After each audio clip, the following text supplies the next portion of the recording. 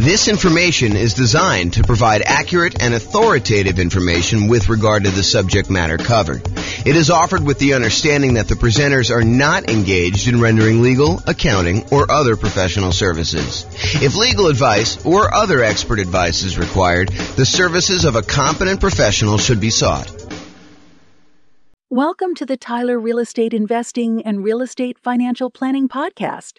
Learn all about investing in real estate in Tyler, Texas, with a combination of real estate financial planning and modeling with numbers specific to Tyler, plus syndicated, more generalized recordings of live and pre-recorded real estate investing classes, not all of them specific to Tyler. Be sure to stay tuned after the podcast for a message from our sponsors. All right, let's get started. So buy and hold real estate investing. I am James Orr. So I did put a new slide here. A long time ago, we used to actually have a slide that I showed like the next 4 or 5 classes. But I sort of have a backlog because I haven't done classes live in a while, and there's been a list of things, and I just kind of keep adding to the end. So this is the tentative list of upcoming classes. So tonight we're primarily going to go through buy and hold. How many people were here for the real estate investing strategies class where we talked about all the different strategies in one class? No one else was here? I think you were. Yeah, so we only had one person here for that. So in that class, I gave you an overview of all the different strategies. And one of your handouts that you have, this one right here. Oh, this one actually. This one right here shows the list of all the different strategies that there are.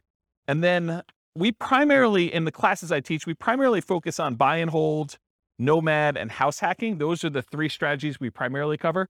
Then there's a list of additional ones that I'm going to teach classes on, but that's not the primary focus of the classes I typically teach. It's more to just be comprehensive so that people have an understanding of why we're focusing on the 3 and not this whole other list. And then there's a couple that I'm not going to cover at all. So tonight we're going to go and do a deep dive into the buy and hold strategy, but you'll notice there's a whole bunch of classes on a bunch of the other strategies listed on here. Those are going to be what I would say is similar format to tonight, except for deep dives into those specific strategies. So for example, tonight we're doing buy and hold. Next week, we're doing the nomad strategy, which if you guys have never heard of the nomad strategy, because I know we have a couple of new people, the nomad strategy is to buy a house as an owner occupant. You move into the property. It's a requirement of the lender. And one of the reasons why you do that is it's a lower down payment and the interest rates are better. So you move into the house, you are required to live there for a year. During that year, you can just live there by yourself, or if you choose to, you can add on house hacking and have tenants living there with you or rent out a room or whatever you want to do. And then after a year, when your obligation to the lender is up, you can then convert that to a rental and you can acquire properties every year doing that. But you only had to put 5% down instead of putting 20 or 25% down. So you can acquire properties with one chunk of down payment, and since the loans are actually better for owner occupant, it's less bad than you would think to go ahead and put 5% down instead of 20% or 25% down. So the nomad strategy, we're going to cover that and all the different variations. I listed some variations on your investing strategies list there. Then on June 1st, we're going to do house hacking.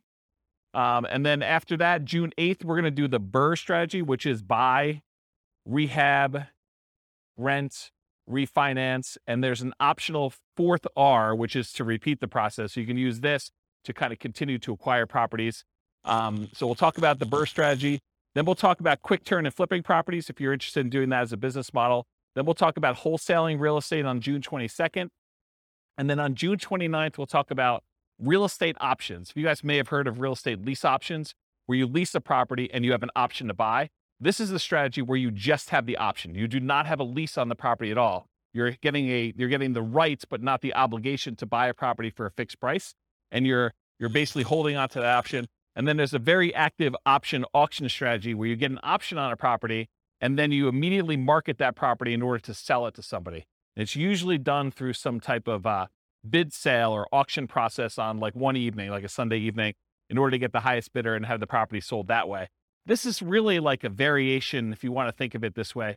It's like a variation on real estate brokerage in some ways, because in real estate brokerage, a listing contract, if you squint really hard and step very far back, a real estate contract is sort of like an option agreement in some ways, right? You have the right to then market the property and get paid a fee in order to sell it. Well, this is sort of like option auction strategy is a way to do it as a principal.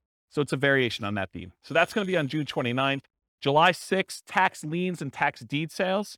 That's when you buy people's tax liens or tax deeds. Like, for example, if someone doesn't pay their property taxes, you can come in and pay their property taxes, and you usually get a return on the money that you put up. And then there's a really, really small chance that if they don't do it and you wait a long enough period of time, you can actually foreclose on the property for them not having paid their back taxes. We'll talk a little bit about this tonight. We talk about stability in real estate. It's one of the kind of options on there. So that's what we've got there. So tax deed real estate is going to be on July 6th. July 13th, I guess it's July 6th. July 13th, creative financing, real estate entrepreneurship. That's all the creative stuff, subject to lease option, lease purchase, wrap financing, agreement for deed, contract for deed. That whole list on there is like that big graphic in the middle. That's that whole thing. July 13th, we're going to cover all those in one night. A lot of them are really similar in the mechanics. There's a little bit of difference, but they're very, very similar in how they're structured. So we'll cover all those that night. Then July 20th, I'll try to do real estate partnerships using this format. It'll be very different than the format we usually teach partnerships, but you'll like this new one. And then the next class after that, July 27th. Oh, this is sort of like the dividing line when I'm done teaching strategy classes. So this is sort of just getting through all the strategies on that list. And it's going to be very similar to the format tonight for those. And then next one is marketing to find off-market deals. This sort of supplements all these other strategies. If you're planning on doing deals where you're not going to buy them in the MLS, certain strategies are found in the MLS. Certain strategies are found usually through for sale by owners, and you have to market in order to find those. So we'll cover a lot of marketing to find off-market deals. I'll do a 2-hour class on that. And then this is a new class I've never taught before on August 3rd. So I've got a client right now who went under contract on a new construction property back when interest rates were really, really reasonable. Interest rates are no longer as low as they were. And so they've kind of risen quite a bit. And so he's shocked by how much the monthly payment went up because he was counting on a certain number. And now that the interest rates have almost doubled, it's a much, much higher number. And so it made me think of, this is not the only case where we can have shocks when we're a real estate investor and we're considering buying properties. So I've got a list working through that is like all the different shocks you can experience when you're buying rental properties and then what to do about them. So number one is just being aware in advance that this could happen and what you can do to prevent them up front. But then there's some other things you may be able to do while the shock is happening. So that class is all about real estate investing shocks, things that can come up while you're acquiring properties that you may not have thought of. And then August 10th is 2 new concepts that you may not have heard before, but there have been ones I've been including in the Real Estate Financial Planner software for a while, and ones that someone mentioned a couple weeks ago. Was that you, Steve, that was mentioning those? Yeah. So there's these 2 concepts. One is cash flow resiliency, and the other one is equity resiliency. So cash flow resiliency, the basic idea is how much can your rent on a property drop before you have negative cash flow? So how resilient is the cash flow you have on your rental properties, on your whole portfolio? You can do it on a single property, but it's much more meaningful on the whole portfolio. And then equity resiliency is how resilient are you in your portfolio with equity when you have prices drop? And so there's different ways you can kind of like finance your portfolio or structure your portfolio where your whole portfolio is more resilient, and there's ways you can structure it where it's less resilient. So we'll go over a lot of different examples and talk about that on August 10th. And then on August 17th, overcoming hurdles for real estate investors. So there are several things that will limit your ability to acquire properties. You know, the most common ones I think a lot of people think of is down payments. I don't have enough down payment in order to acquire properties, or I can't qualify for loans for some reason. So I'm going to go over all the different hurdles that real estate investors have. We'll cover all those in that particular class. And then on August 24th, real estate investing Rubicons. So if you're familiar with history, I think it was Julius Caesar who was crossing the Rubicon, a river somewhere in, I don't know, another country. And so the idea, though, is it's sort of like a marker where you've made progress and you, in theory at least, don't ever go back on that. And so there are a couple different things when you think about real estate investing that you need to get to a point where you've grown to a certain situation. So I've called them sort of like Rubicons, where you've gotten to the point where you now have good enough credit so you can qualify for loans. You've gotten to the point where you have enough down payments, or you've gotten to the point where you're good at property management. So I'm going to give you a list of the different Rubicons that there are. I'm trying to hire a graphic artist to do like a a big 11 by 17 sort of treasure chest looking map that has all the different Rubicons that you would list out. And then you can go ahead and mark off when you've crossed those to kind of visualize where you are in the process of achieving your goal for real estate investing. So that is the list of upcoming classes. Is that interesting to anybody? Okay, those look good. All right, good. Is there anything I'm missing on there that you guys are like, hey, how come you're not teaching a class on blank? Anyone? All right, good. Guess I got them all.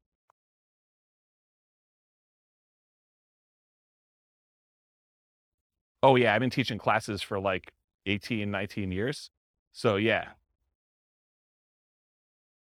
You missed some classes. We did a market stats class last week. So you missed the whole class on market stats. I didn't record it. You missed a class on all the different real estate investing strategies. It was like a big overview class. Then before that, I did a class on, I think I did the deal analysis spreadsheet class where I walked you through what all the fields were and how those fields worked out. Did I do any other live ones? That was it, right? I think those are the live ones that I've done since I came back. And then I think earlier this year, I did one on real estate, financial independence, retire early budget spreadsheet, where you can actually calculate out your minimum target monthly income for retirement and your ideal target monthly income for retirement. So I have classes on that. And then I released a brand new spreadsheet for deal analysis, which you'll see part of it on there too. So, but yeah, there's a whole bunch of classes. I think we have close to 200 class recordings posted on the website. So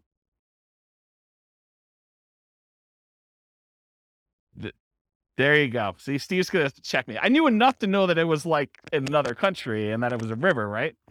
Was it Julius Caesar? There you go. See, I know just a little tiny bit about history to keep you dangerous. All right. All right, so buy and hold real estate investing. As I said, I'm James Orr. So real estate investing strategies. So you have the sheet with you, the handout. It says on the top, real estate investing strategies. That's basically this list. So the primary strategies that we kind of focus on are buy and hold, including short-term rentals, vacation rentals, the nomad strategy with all the different variations, nomad by proxy, nomad with house hacking, nomad to short-term rental, vacation rental, lease option nomad, and then the ultimate real estate agent retirement plan, which is it's supposed to say agent in there. I need to update that slide. And then house hacking. So these are the ones we primarily teach classes on. This is where the overwhelming majority of the classes will ultimately be. There's going to be some kind of like one-offs, but that's where we are. Then there's a whole set of special section here, the secondary strategies, all the creative financing stuff, quick turning and flipping properties, BRRRR and BRRRR, wholesaling, options and auction strategy, tax liens, tax deeds, partnerships and syndications, and then we'll cover deal maker, syndicator, money partner, and loan partner. When I did the other class list, did I have wholesaling on there? I did, right? Okay, awesome. I just must have skipped it or something. But yeah, we're covering that. And then the strategies I'm not really going to talk about are real estate investment trusts, because you basically buy those as like through a real estate broker, not a real estate broker, a stockbroker. And it's more of a security than it is really a real estate investing strategy. I sort of put it on there to be a completionist and kind of be all inclusive, but really that's not something I'm going to cover. And then I'm not going to go into separate detail about probate, short sales, foreclosures, and pre-foreclosures, because you'll get those when we cover the other strategies, and they're not really their own strategy per se. So we'll cover those, but we're not going to have separate classes on them. Any questions on this? Is it hot in here already? It is? Let's open the door if you don't mind. Just grab it and like do the thing, the foot thing, please. Thank you. All right, cool. So exceptions. So one of the things I'm going to go over tonight is this worksheet right here. And this worksheet is what I call the real estate investing strategy profile. If you think about it, when you're kind of determining, hey, I want to do this particular strategy or this particular strategy, we want to think about all the different characteristics of that particular strategy.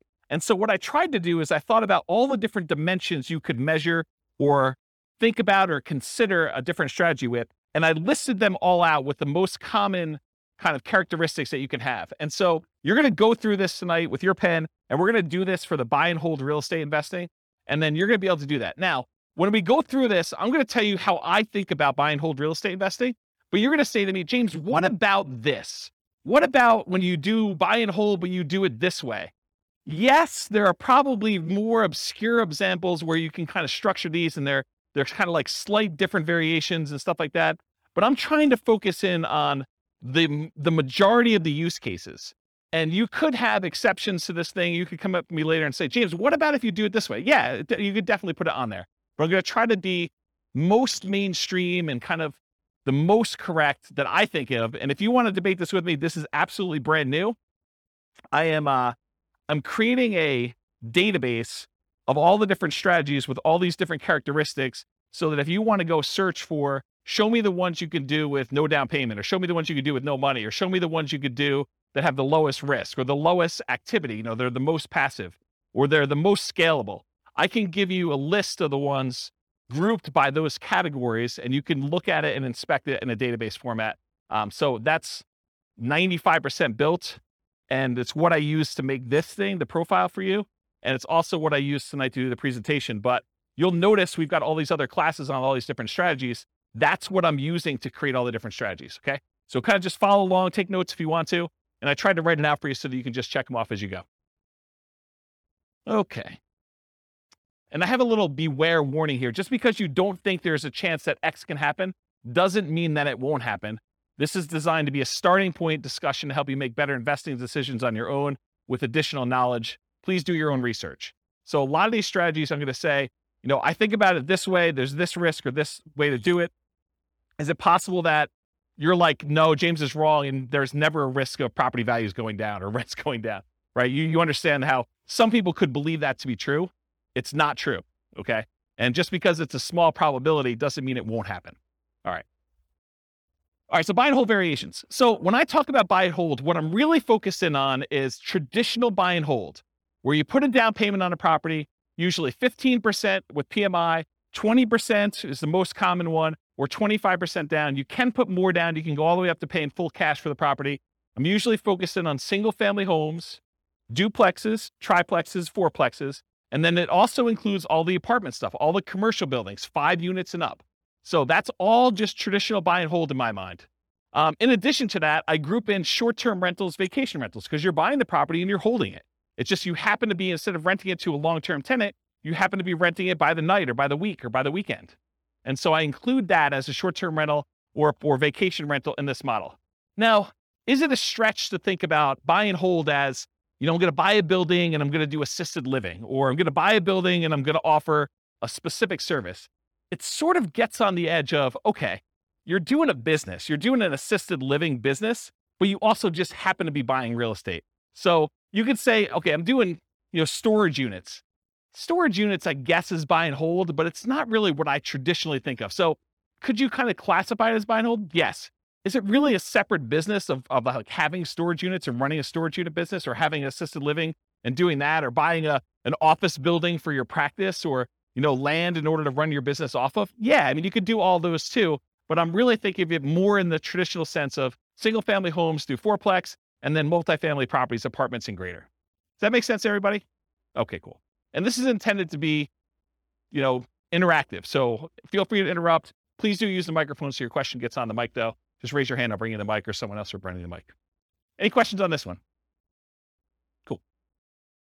All right. So one of the ways I kind of classify different strategies is this a real estate investing strategy, or is this a real estate entrepreneurship strategy?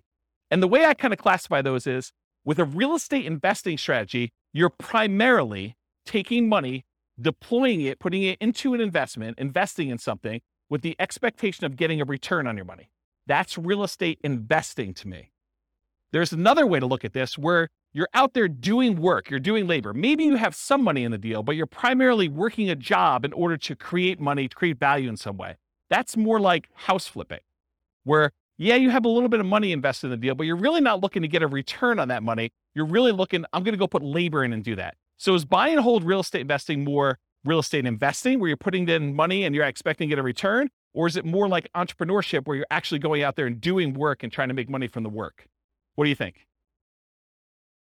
The first option, real estate investing, right? So with real estate entrepreneurship, real estate investing, are you primarily investing money with the hope of getting a return on that money, or time, in many cases some money, to get a return on your time?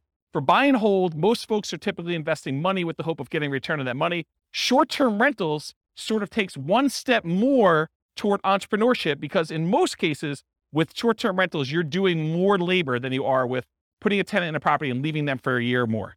Does that make sense, everybody? But it's still primarily real estate investing. You're deploying money and you're expecting to get a return on that money. Okay. So that's on your list. So you can start on your list. Just kind of check it off. All right, so money required. So typically when we do buy and hold real estate investing, we're going to go in and we're going to get traditional financing from a bank. You're going to go select a property. You're going to want to acquire that property. And so you're going to go to a lender and you're going to get, in most cases, traditional financing, conventional financing. There are 15% down, 20% down, 25% down, and more type loans for these properties. You can buy them with cash, or you can put a down payment and actually get financing on them. So on this other sheet here, where we do loan type mortgage insurance comparisons, there's a whole bunch of different loans. And I tried to highlight the ones we were primarily talking about today, where the interest rates are. So you can see a little grayed out area on there. And that basically shows you the different financing options and what the rates were as of yesterday. Now, this is not like a rate quote for you. So please don't tell me you're going to go to your lender and say, James told me I could get 6.5% on this loan, so I want 6.5%. It is not a guaranteed rate. I'm not offering you financing. This is sort of like a snapshot in time. I called up the lender that I like to personally use, and I asked him what the rates were yesterday, and we walked through this worksheet. Just out of curiosity too, would you guys prefer that I make this a editable Excel worksheet version for you so that you could actually use it to kind of do your own comparisons? Would that be helpful to anybody? Or do you just like it when I give it to you in class? Anyone want me to create one that you could fill in? No one. Well, glad I didn't do that work then. That's awesome. Okay. So on that worksheet though, it shows you the different types of down payments you need and what the interest rates were on those particular loans, and in some cases what the points were in order to get those particular rates. So typically when we're doing buy and hold, 15 to 25% down, you also need reserves. It would, and I know I'm sensitive every time I do this, but you would be stupid to invest in real estate without reserves. Okay? And I know that sounds harsh, but it's supposed to be harsh because you would be stupid in order to invest in real estate without reserves. You need to have reserves in order to invest in real estate. Things happen that you're not going to expect. You need to have reserves. Okay? So even if you find a no down payment deal, is that nothing, no money required deal? No. In the overwhelming majority of cases, it's not. There are very few strategies that are no down payment and no other money required. Even if you find a nothing down deal, even if you got a VA loan or USDA loan, or you manage to find a property that you could buy subject to where the seller's like, hey, just take over the debt of my property. That is still not a strategy that you can do with $0. Does everyone understand that, right? You need to have reserves in all those cases. It's a really good question. I need to do a 2-hour class. Question was, how much in reserves? The really, really short answer is probably 6 months in something like a savings account. Okay? All right. So typically you need 15 to 25% down and reserves. You might also see, although much less frequently, in my opinion, bringing in a money partner where maybe your dad says to you, hey, I will make you a loan for the 20% down and you can go ahead and buy this property. So bring in a money partner, or the other extreme is just buy it all cash. I think for a lot of folks, they would prefer to leverage their money and get a loan for it. Although I definitely know investors that are buying properties all cash. Okay, so this applies to both buy and hold, like traditional buy and hold, and short-term vacation rentals. In addition, there is a kind of subset to this that when you're doing a vacation home short-term rental, there is an owner-occupant second home or vacation home loan that you can get with 10% down. So that would be the exception. You could actually go buy a property where it's a vacation home to you and you're going to rent it out, 11 and a half months of the year other than what you're going to stay in there, and you can get that with 10% down. Okay? Any questions on money required? This is on your worksheet. Feel free to take notes. I see you that are not taking notes. What are you thinking? Do you have perfect memories? You can remember all this stuff? All right, cool. So credit required. So it's most common is to qualify for traditional investor financing, non-owner occupant financing. The typical credit score needed in order to do these types of loans is 700. There are some exceptions if you have very low debt to income. So there's a possibility that you may be able to do a little bit better than 700, but most of the time it's going to be 700. A less common situation, if you're buying a property without a loan at all cash, doesn't matter what your credit score is. You can buy the property all cash. Or if you're partnering with someone who's getting the loan, you may not need to qualify for the loan at all yourself, but someone will need to qualify. Okay. Important note, credit scores can change over time. Credit score requirements can change over time. So check with your local lender for the most up-to-date credit requirements. So just because James said 700, you can't go to your lender and says, James told me it's 700. So where's my 700 credit score loan? Because they may tomorrow go out and say it's now 720. We think that our risk profile is out of whack. We want to make sure that people at 720 are getting these non-owner occupied loans. They have the right to change their policies at any time. Individual lenders can, and also the companies that are, or organizations that are buying the loans in the secondary market can require that the loans that they're selling them have to have higher credit scores too. So it can work as either an overlay, that's if the individual lender just adds that as an additional requirement that they're requiring, or it could be from the quasi-government organizations that are buying the loans in the secondary market, or the investors that are buying the loans. Any questions on credit required? You guys are a quiet group tonight. Okay. All right, skills required. So the primary skills required for the buy and hold real estate investing strategy are deal analysis. You need to be able to analyze deals to determine what kind of deals they are, whether they cash flow, whether they make sense to buy, how 2 different properties compare, or how 10 different properties compare that you're considering. Actually finding the cash flowing deals, searching them out in the MLS, going to look at them, evaluating them. Acquisition financing, being able to get the loans that you need, those 15% down, 20% down, 25% down loans, and then property management skills. And by property management skills, I mean one of 2 different things. Either you need to be really good at managing properties yourself, or you need to be able to hire a property manager and manage your property manager when they do it. So one of those 2. And then in addition, if you're doing short-term rentals, the skills for doing short-term rentals are slightly different than the skills for doing long-term property management. I don't do short-term rentals, but I know it's different. Any questions on skills required? Cool. Stability. Stability is an interesting one that I think most people have not heard of. I actually learned about this. There's a guy whose name escapes me right now, but he does the Farnam Street blogs. Anyone know the Farnam Street blogs guy's name? I don't remember. But he basically came out with a blog post. This is probably a couple months ago now. And it wasn't specific to real estate investing, but I immediately said, this applies to real estate investing. So we have this concept of stability. Something is passively stable is if you don't do anything, nothing will happen to it. It'll just sort of naturally work itself out. But something is actively stable if you need to be actively doing something in order to keep that thing from killing you or making you lose money or hurting you in some way. And so he separates things into passive stability and active stability. Real estate in general is actively stable. You can't just buy a property, even the vacant land, and just let it sit. If you don't do anything to your vacant land, you will lose that vacant land eventually because you have to pay taxes on it. So you have to, by the even most extreme example of, I buy vacant land, I don't do anything, you will lose that property if you don't pay taxes on it. Okay. Now, as you move down the spectrum, if you are doing fix and flips, it is very active. If you don't actually do something with your fix and flip, you'll lose the property. In most cases, if you're doing a hard money loan, to the lender. Lender's going to come in after 6 months or a year, and they're going to take the property. So it's very active in that way. But even buy and hold, I would say, is an active stability. If you don't do something with your property, if you don't put tenants in there or manage your property manager, pay your taxes, pay your mortgage on it, pay your insurance, do all these things that you need to do, you will lose the property. And so I kind of started measuring real estate strategies on this spectrum of how active they are or how passive they are on the stability scale. And so buy and hold is actively stable. Short-term vacation rentals is a little bit more actively stable, in my opinion. In general, real estate investing is actively stable. However, some strategies and choices are more active than others. I'll give you another couple examples.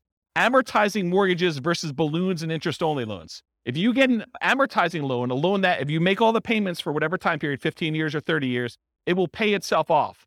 That is less active than if you get an interest-only loan that has a balloon, or you have, well, let's just use interest-only loan. So if you have an interest-only loan, at the end of the period of time, you still owe that amount on it. If you don't do anything with it, they're going to foreclose. So it's more active in that way. The other one actually gets paid off. What about buy and hold versus fix and flips? I think we talked about, or lease options. If you don't put tenant buyers in those properties and kind of keep on them and help them buy the property, Or if they don't buy the property, replace that with another tenant buyer who could possibly buy the property. You're gonna lose the property, or you're gonna lose money. Funding retirement via cash flow versus appreciation, debt pay down. So in retirement, one of the strategies, we did a whole class on this. I think it was called cash flow versus appreciation, where I had two different kind of like avatars, and one of them was going to use, one of them was in a market, a real estate market that had more cash flowing properties. Another one was in a real estate market that didn't have very good cash flow, but it was highly appreciating. And so they were going to, kind of see if they could fund retirement by through the cash flow on the properties, or fund retirement by using the equity they had in their property from appreciation. Well, funding your retirement via cash flow is more passive, still actively passive, but it's more passive than it is actually trying to do this with appreciation and debt pay down. Because with the appreciation debt pay down, you have to do stuff. You have to either sell properties, we have to do cash out refinances, we have to do stuff in order to get at the money in the property. It's hard to access that. Okay, those are examples. Any questions on this concept? Does that make sense? All right, cool. Scalability. So did anyone listen to the class I did on Real Estate Investor Fire, where I had this slide? But it was a different version of that. It wasn't the class where you guys yelled fire at me. It was the one I did on a webinar. And I talked about all the different stages of fire and the phases of fire, and I broke that out. So this is a slide from that whole class. I'll try to cover it very quickly. But the idea is that there are certain strategies that will get you to certain dollar amounts. So if you think about real estate investing is remarkably good at getting you to about and this is one of those things where there's lots of exceptions and people could argue with me, but about that decamillionaire level. Okay. Really easy to get you to $1 million net worth, relatively easy to get you to this decamillionaire kind of thing. But if you want to become a 100 millionaire or greater, real estate becomes a lot harder to get you there. Okay. Partially because you're limited in the number of loans and the types of loans you can do unless you have exceptional income and exceptional assets to begin with. So it becomes a harder strategy to do that. And what this chart shows, I'll kind of jump ahead to show you what it is, but this breaks down the net worth and like what percentage of it they have in stuff like other assets, mutual funds, stocks, fixed income, managed assets, and real estate is one of them. So it shows you the percentage of their overall asset base that they have broken out by how much net worth they have. And so when you have a 10K net worth, not a lot of people have much real estate at all, because 10K is pretty low. But for the 100K net worth, they have a pretty decent sized real estate equity. And then up to this 1 million thing, real estate becomes a relatively significant percentage of that, of their net worth. And then getting up to this 10 million, real estate becomes a pretty significant thing. But then you'll notice over time, real estate actually declines. The amount of real estate that you have as a percentage of your net worth actually goes down. And so when you think about scalability, certain strategies are much more likely to get you to the point where you are scalable. So for example, let's think about this as an example. Is it easier to get to a $1 billion net worth running a flipping business where you're trying to buy properties, flip them, and make money? Are you going to become a billionaire doing that? What do you think? Probably not. Do you think let's even use 10 million. Are you going to get to a $10 million net worth flipping properties and making $25,000, $30,000 a flip? It's going to be hard to get there. Would it be easier to get there if you were buying rental properties, buying $400,000, $500,000 rental properties and acquiring a bunch of those and letting them pay off over time, letting the whole asset base appreciate, letting your loans get paid down if you have loans, getting cash flow on those properties and reinvesting it and acquiring more rentals? Are you more likely to get to a $1 million or $10 million net worth doing that than just doing jobs where you're flipping properties and making $25,000 or $30,000 a pop? Can you see how certain strategies are more scalable than others to get to certain levels? Does that make sense? Okay. So in my opinion, the buy and hold real estate investing strategy tends to be one of the better scaling real estate investing strategies that there are. Of all the different ones we're going to cover, especially the ones that are much more active, where they're more entrepreneurial, buying properties and using it as a wealth building tool is a relatively good one. But even that has limitations. It's really, if you're doing buy and hold, you're much less likely to get there, to get to like this 100 million or billionaire type status if you're doing that. So it's scalable to a point. Really, really good at getting 1 million to 10 million, in my opinion. Okay. Any questions on this? There's another like 10 minutes on this particular chart in that other class, which maybe I'll put a note in the show notes or something for the recording. Okay, risk exposure. So another way we want to measure real estate investing strategies is think about how risky they are. And one of the things I like to think about when I think about risk are, what are the risks of doing this particular strategy? So for buy and hold real estate investing, I consider this sort of like a medium risk real estate investing strategy compared to some other ones. There's ones that are much lower risk. There are ones that are much higher. So what risk do you have when you do buy and hold real estate investing? Well, when you buy a property and you're holding it for the long term, you have a risk that prices will decline during your ownership, right? Property values can go down. Property values can go down while you're acquiring properties. So the first ones you buy may have negative equity, or if you've got them free and clear, you may have lost money on them. Okay. You could also have rents decline during ownership. So you thought you were getting X% return, cash on cash or cap rate, however you're doing your calculation. And now you find that rents have dropped and you're not quite getting that anymore. So that's a risk you can have. Your credit is at risk. If you actually go buy properties using financing and something goes wrong with the property where you have to jettison, or something goes wrong with you and you can no longer, continue to make payments on the property and you lose the properties to foreclosure or short sale or something like that, your credit is at risk for doing this strategy. That is not true with every other strategy. So it's a buy and hold strategy risk. You also have all the typical tenant property management risks. Slip and fall, tenant sues you for, discriminating against them because you're not following fair housing laws. All those things that you have for doing property management, that is a risk you have for doing this strategy. So I think it's in the moderate kind of medium range for risk. It's not super, super risky. It's not also the lowest risk. You could argue that there's slightly more risk with short-term rentals, vacation rentals, but this is probably offset by an increase in income. So you're making a trade. So I think short-term rentals probably have a slightly higher risk.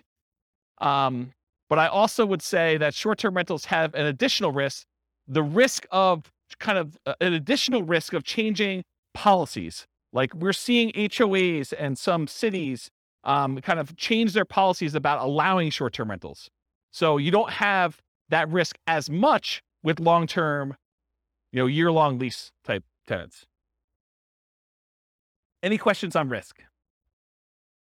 Are you seeing the format we're using for these other ones and how this will be helpful to understand if you're considering other strategies, how they all measure up? You seeing that? Is that gonna be helpful? Okay, profit speed. So how quickly do you make money and what size of money do you make at what interval? So you can make $1, but is that like a decent amount chunk? So we want to think about also how quickly it happens and then the magnitude or the size of your profit. So I'm calling this profit speed. And if you've seen this before, this is my return quadrants. This talks about the 4 different areas you see that you get returns on by owning rental property. And then I also have reserves in there because you tend to own a small return on the reserves you keep. Whether you keep them in a savings account, you're getting 1% a year. You keep them in the stock market, and you're earning 8% per year. So you do get a return on the reserves you have, but it also drags down the overall return on investment when you kind of like say, I have to have 6 months or 12 months of reserves for my property. You realize that, well, my appreciation needs to take into account the amount I set aside in reserves. I can't not do that calculation, in my opinion, correctly, unless you take into account reserves. So we're thinking about just the return you're getting. There's a return from appreciation, the property value tending to go up over a long period of time. There's a return from debt pay down, the amount you pay down on the loan. If you don't have a loan on it, you don't get this return. If you're paying cash for property, this is 0. So you get these 2 returns. These 2 returns are what I call cash later returns. So all the stuff on the left is the stuff that you get later, because you can't usually access appreciation or debt pay down until you either sell the property or you do a cash out refinance. So these ones on the left-hand side are the returns you get later, cash later. The ones on the right are cash now returns. So cash flow, the difference between the rent you're collecting on the property or other income you're collecting on the property minus all of your expenses, including vacancy, taxes, insurance, maintenance, your mortgage payments. Did I forget any? Basically, it's all those, okay? So cash flow is the net difference between what you're bringing in and all of the expenses you have in your property. That's cash flow. And then by owning a rental property, you also get tax benefits, which it's depreciation. I call it cash flow from depreciation, though, when we take the gross amount of depreciation you have and you multiply it by your effective tax rate to give you an estimate of how much actual cash you will receive back on your taxes, either in your monthly paycheck or your weekly paycheck from your job, if you decide to change your exemptions, or at the end of the year when you file your taxes where you get a big lump sum, you'll get some money back. I call that cash flow from depreciation.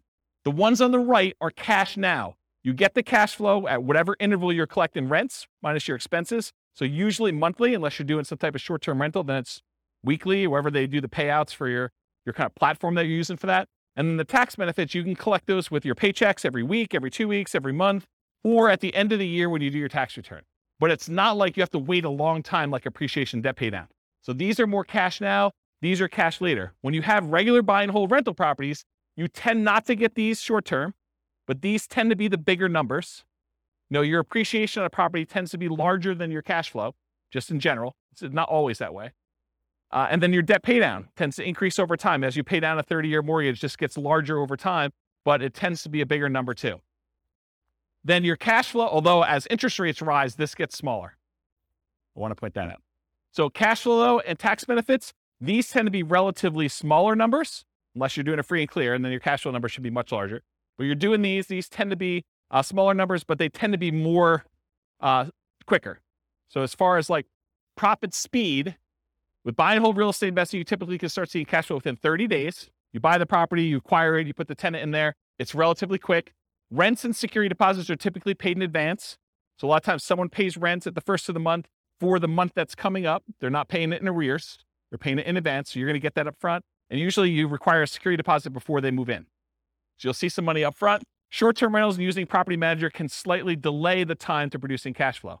If you've got a property manager in there, it takes them a while for them to receive the money, do all the accounting, and then pay you out on the 15th or the 30th or whenever they decide to pay you out. So there's an additional delay when you do that. Then whatever platform you use for your short-term rental, I'm sure there's some type of delay in there too. It's not like they're doing the deposit and giving you the money same day.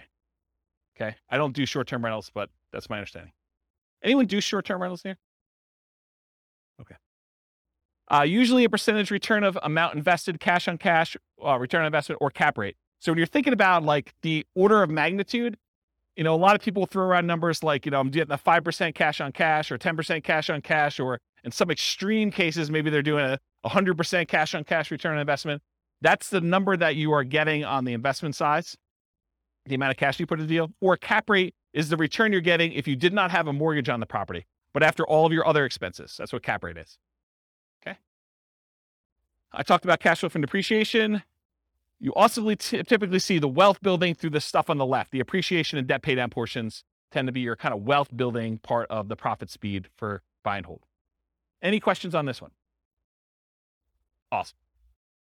Finding deals. So how do you find buy and hold deals? I kind of break it up into two categories. One of the most common, most likely ways you're going to find deals, and then the kind of like more unusual, but still common enough that I think I should mention them sort of things. And that's these. How do you find deals? I used an example when I taught the real estate investing strategies class where I talked about all the strategies, this idea of looking for an alligator. It is possible for you to find an alligator if someone recently flushed one down the toilet and you happen to be in the sewer in New York City. You could possibly catch an alligator down there, right? You could find one. This is like the unusual, exceptional case. But if you're looking for an alligator, and the alligator is representative of the type of deal you're looking for, if you really want to find an alligator, you're probably more likely to find one if you go to Florida. And probably more specifically, if you're looking for alligators, you might want to look in the Everglades. Okay, so if you think about deals and where you're going to find them, think about this alligator story. So where are you most likely? What's the Everglades version of buy and hold? Multiple listing service. That's the overwhelming majority of properties. It has the largest number of properties available. You're typically going to find them in there. And this could be, if you're doing commercial properties, it could be something like LoopNet or something like that. Or it could be just your local MLS if you're buying single family homes, duplexes, triplexes, fourplexes, and that's what's normal in your marketplace. Okay, so MLS is one. And the next one is this group of for sale by owners. And I break for sale by owners down into two different groups. For sale by owner is a seller who is selling the property without the help of a real estate agent. They're selling it for sale by owner. And there are two different kind of main categories. Category number one is somebody who is actively selling their property for sale by owner. They are trying to sell. They put up an ad. They've, put it on Zillow or what other marketplaces they have. They put a sign in the yard. They're actively trying to sell their property. That is an actively marketed for sale by owner. But then there's the other group. They're the hidden for sale by owners. It's a seller selling without the help of a real estate agent, but maybe they are not actively marketing their property. Maybe it's sort of like if you approach them and said, hey, would you like to sell your property? They'd be like, yes, I would, but I wasn't otherwise trying to sell it. I didn't have it marketed for sale. I didn't have a sign in the yard. I didn't have it up on Zillow. Maybe I had to send out marketing in order to find them. Maybe you were out networking and you did it, but it's some other way where they're hidden and you had to find them another way. And usually those other ways are either through marketing or networking. Those are the most common strategies for finding properties for buy and hold. Unusual methods, wholesalers. Not that a wholesaler can't find you a deal. It's just the number of wholesalers that there are out there and the number of wholesale deals that they're finding is just a really small portion, right?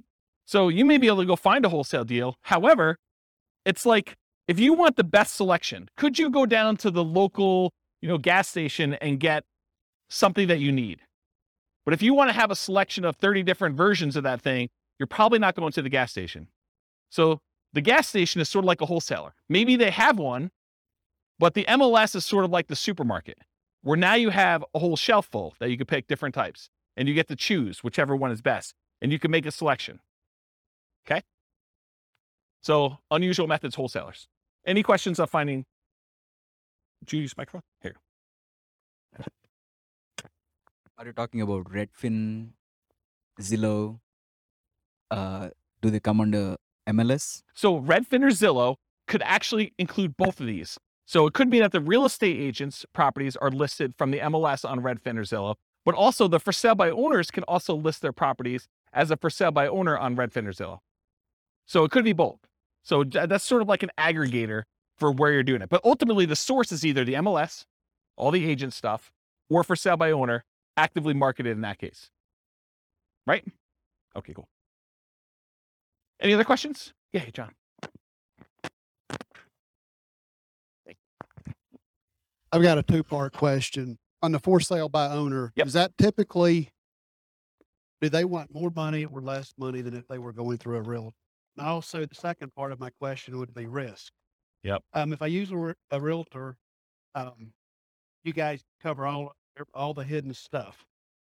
If I'm dealing directly with a homeowner, seems a little more risky. Yeah. So really, really good questions. Just put it down for a second. So awesome questions. So the first thing about price, it's all over the place. I would say that the for sale by owners I've seen, some of them are priced high because they want to get all the money, right? They're going to price it with whatever a realtor would have gotten, maybe even a little bit more, because they think that their property is better than all the other ones that sold. And they haven't had a real estate agent tell them, hey, it's not reality to get, $600,000 for this $500,000 property. You're like, well, I think I can get 600, so I'm going to list it for 600. So you could get some of that. Or you could get them not knowing the value. A lot of times we see that with an out of the area owner who knows that their parents bought the property for $250,000 and they can't imagine in their mind that it's worth $500,000 now. And they live in another state and they're just like, if we can get 300, that's awesome. And it needs a lot of work. And so it goes both ways. And the real estate agent ones, there are real estate agents that help sellers who are otherwise motivated. They want a quick sale and they realize it needs a lot of work and they're not trying to be super aggressive about getting every last penny out of the deal. So you could find those. But I think the overwhelming majority of the deals listed in the MLS are retail deals. I mean, they're priced for retail sale. The real estate agent is representing the seller and they're trying to help them as a fiduciary, get the best offer for them, which in many cases is the highest priced offer that will net them the most. And so I think that is true. But there's that 5%, 10% of those that are also good values. And sometimes a full price deal, especially for buy and hold, is still a great deal. Like you can go buy a property, pay full retail price for it, and it gets you the cash flow economics, the cash flow returns that you want on it, because they're thinking price and you're thinking income, right? And not every property is considered that way. And you're right, I think about the risks too. I think real estate agent can mitigate your risk in a couple ways. Number one, through knowledge about like how to do stuff correctly and all that other stuff. But then there's also an additional insurance layer in there too, because most real estate agents in most states that I'm aware of, at least in Colorado, I know this is true, they're required to have errors and omissions insurance to kind of protect you in case they do something stupid and screw up, right? So I think that there's an additional layer in there. Does that mean that you shouldn't do a for sale by owner deal? No, I think that there's a reasonable amount of risk that you think. There's nothing without risk, right? Like we go out, we drive through town, I mean, you could be doing everything you're supposed to do. You're completely sober. You're driving on the right side of the road. You're doing the speed limit, and person next to you is snorting a line of cocaine, and they just had a 6-pack, and they're driving all over the line. They're spanking the kids and having a cheeseburger all at the same time. You did everything right, but it's still risky for you, right? There's nothing that's without risk. Is that a reasonable risk? I mean, the chance of it happening to you is really low, but there's risk in everything, including buying for sale by owner, including buying some from the MLS. I think there's a small amount of risk in there, especially in markets where, we're coming off like a year of what I would consider to be extreme seller market, where the sellers are in the driving seat. They're setting, these demands where you've got 20 offers coming in and people are waiving inspection, they're waiving appraisal. I mean, you're voluntarily taking on additional risk just buying in that particular type of market. So I don't know. I don't think it's universally that if I had to like handicap it, I would say there's probably a little bit more risk with for sale by owner, but it's not like a ridiculously large amount, in my opinion. And as far as finding deals, I think you can find them in both spots. And I think you can find overpriced properties in both spots. I think you have sellers who are, they're in the driver's seat and they're demanding that their real estate agent listed for way above what it's even worth and what the real estate agent is recommending. You see that on inside the MLS with properties that are just languishing and sitting there, right? And then you also see stuff in the for sale by owner market where people are really, really high or really, really low. There's jokes when I teach like the off-market deal finding class where sellers are saying, my property is worth $50,000 or $100,000 more than it's really worth, because that's their dream price and they're not basing it on reality. So I hope I answered your question, but yeah. Dwayne. I'm wondering if the one that I emailed you about the for sale by owner, Yeah. I think it's priced too high based on comps in the area. And I'm wondering if it's because they know that houses are going for more than asking price. Yeah. But if they had someone listing it for them, because agents don't generally increase it that much because they know they're going to get the higher price, right? Is there something to that? There's one strategy as a real estate agent when you're listing a property for sale. One of the ways to do this, and there's lots of different opinions on this, but one of the strategies a lot of real estate agents would recommend is, hey, listen, let's not list it for this much higher price. Let's list it based on what we think it would actually appraise for. Because if you go ahead and list it for $20,000 or $50,000 or whatever it is above what it would appraise for, and then they go and they try to buy it and they still have their appraisal contingency in there and it doesn't appraise, it's a renegotiation. So a lot of the buyers then are come back and say, look, you had it listed for $600, only appraised for $580. I think we need to negotiate this. What you're trying to get a buyer to do is you're trying to get enough buyers, at least this is one of the strategies, but as a real estate agent, you're trying to get enough of the buyers to come in at $580, which would be supported by the actual other comps for appraisals, get it to appraise for $580, but get enough buyers saying this is a deal. It's listed for like what it would appraise for, which might seem a little bit low in the crazy market. Get multiple people offering and maybe get them to say, listen, as long as it appraises for $580, I will then make up the difference to $600. And you want to get that offer because I think that's a stronger offer for the seller because they can get them to then make up that difference. So you're not renegotiating. So there's some strategy to that. Who knows where the market will be in 6 months, and that may not come up again, but that's historically how we've looked at that. Does that help you? Okay. Where's my clicker? Anyone know where my clicker went? Oh, here it is. Yeah, I was getting some water when John was asking this question. All right, cool. No questions on finding deals. We're good? Cool. So how do you analyze a buy and hold deal? Well, it's this spreadsheet, the world's greatest real estate deal analysis spreadsheet. That is my modestly named spreadsheet that I made. But basically you enter in all the details about the deal, your ARV, your purchase price, seller concessions, down payment percentage, closing costs, rent ready costs, interest rate, loan term, if you have PMI, all the stuff about that, monthly rent and other income, vacancy rate, property taxes, property insurance, HOA dues, utilities, other expenses, maintenance, all the stuff that you normally do. And then it actually calculates all the stuff you need to know about this. And you can override any of the numbers as well. And it will tell you you're primarily looking for most buy and hold investors. You're primarily looking at your cash on cash return on investment if you're getting a loan or your cap rate if you're not getting a loan. Okay. So you can go download a copy of that spreadsheet. I'll put the link in the show notes for those who listen to the recording, and it's on the screen for you guys here in the room. Any questions? Everyone have the spreadsheet? Anyone not have the spreadsheet yet? Okay, you guys should have it. Okay, good. All right, market conditions. I assume there's no questions on this, right? There's going to be whole classes on analyzing deals, which I've already done out through August or whatever it is, but I probably need to add those. Anyone want a deal analysis class, like actually walking through examples? Okay, at least one person. Oh, two. All right, cool. So no questions on that before we move on? Cool. So market conditions. So if you're doing buy and hold, and it seems obvious, it'll seem a little less obvious, I think, with some other strategies. But what are the market conditions you typically want to see if you're buying properties and holding on to them forever? Well, ideally markets with good cash flow. There are some markets where it's really, really, really hard to get them to have positive cash flow. I mean, they're like $1 million properties that might be renting for $2,000 a month. It's really hard to make the economics work on this. Okay. So you want a market ideally that has good economics with cash flow, and markets where you have strong appreciation and strong rent appreciation, where the property values are going up and rents are going up.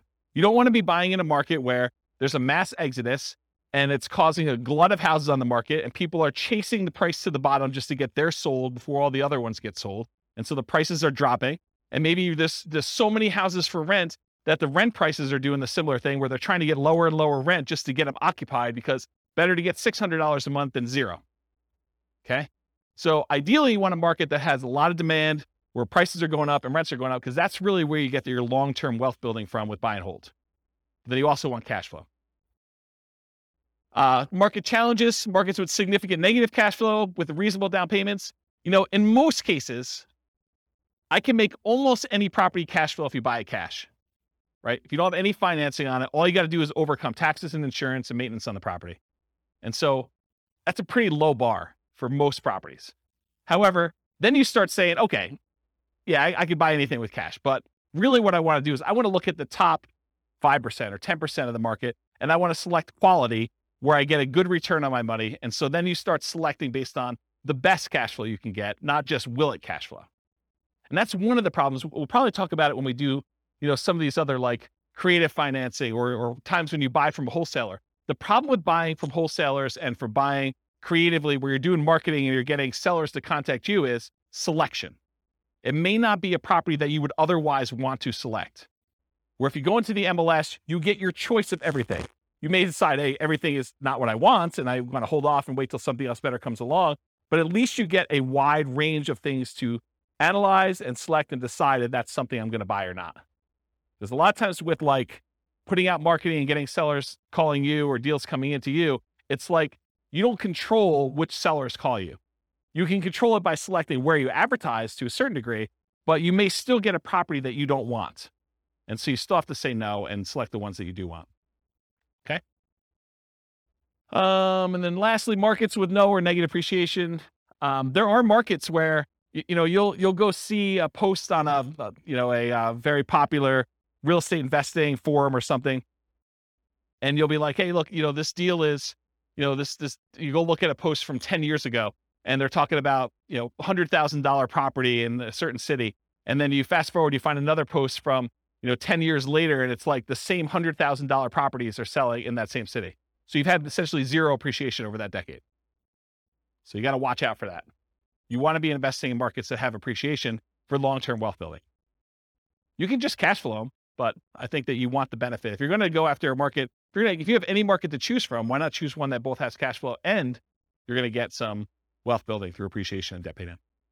And rent appreciation. Okay. So no questions on this? Everyone got it? Cool. Accessibility or availability. So in many markets, there are plentiful deals you could select from the MLS. So then it becomes a matter of saying, okay, there's 100 that would work. Now let me find the top 10 of those 100 or the top 5 of those 100 to really dig down and decide what I'm going to do. In other markets, it might be challenging to find any positive cash flowing properties except with significant down payments. I think we've been seeing, in our local market here, we've been seeing a move toward this. There was a time in our marketplace where you could find a good quality product, good quality property that with 20% down would have positive cash flow. It's much, much harder to do that now because prices have gone up a lot in the last 5 years. Interest rates in the last 6 months have gone crazy, like doubled, 3% to 6%. Rents have gone up, but not quite as much as property prices and interest rates. So it's getting harder and harder to find a property that would positive cash flow with just 20% down in our marketplace. Okay. And I think you'll find that in other markets too, especially with the same characteristics. I mean, we see massive price appreciation, not just in Northern Colorado, but overall in the nation. And interest rates are up all over the place. Yeah, Dwayne. How far behind do taxes usually follow that when they do assessments? Is that something that... That's a great question, because you're right. I mean, if property values have gone up and they're doing the reassessment every 2 years, which I think is very, very common, at least around here, that's the norm, right? Every 2 years, we see a reassessment. So they're going to use the new property value, and they've got their kind of like tax, whatever they call it, mills, or how they calculate taxes. They're going to use those times whatever their new assessed value is, and your property taxes are going to go up. So it's just sort of like 2-year stair step going up with that. Yeah. So it's definitely going to impact that, which is another reason why you probably shouldn't use just the last year's property taxes as your estimate, unless you're prepared for that shock. That's a shock for that class, right? Buying a property using the old tax assessment only to find out that 6 months from now, there's going to be a new tax assessment. It's going to change. Same thing we see with new construction properties, right? I mean, you've seen this where, sometimes we get really lucky where you buy a property and you're still paying taxes on vacant land. And it takes 3 months, 6 months, a year, whatever it takes for the county to come around and say, okay, now we're reassessing your property. It's no longer vacant land. It's got this $500,000 property on there. And now property taxes aren't $47 for the year. They're $4,700 for the year. Okay. So that's a big difference. Interest rates may be a significant factors, whether properties will cash flow or not. And the other thing about accessibility, availability, is verify that you can use your property as a short-term or vacation rental before buying it. You don't want to assume that you can. You want to check with the city. You want to check with the county.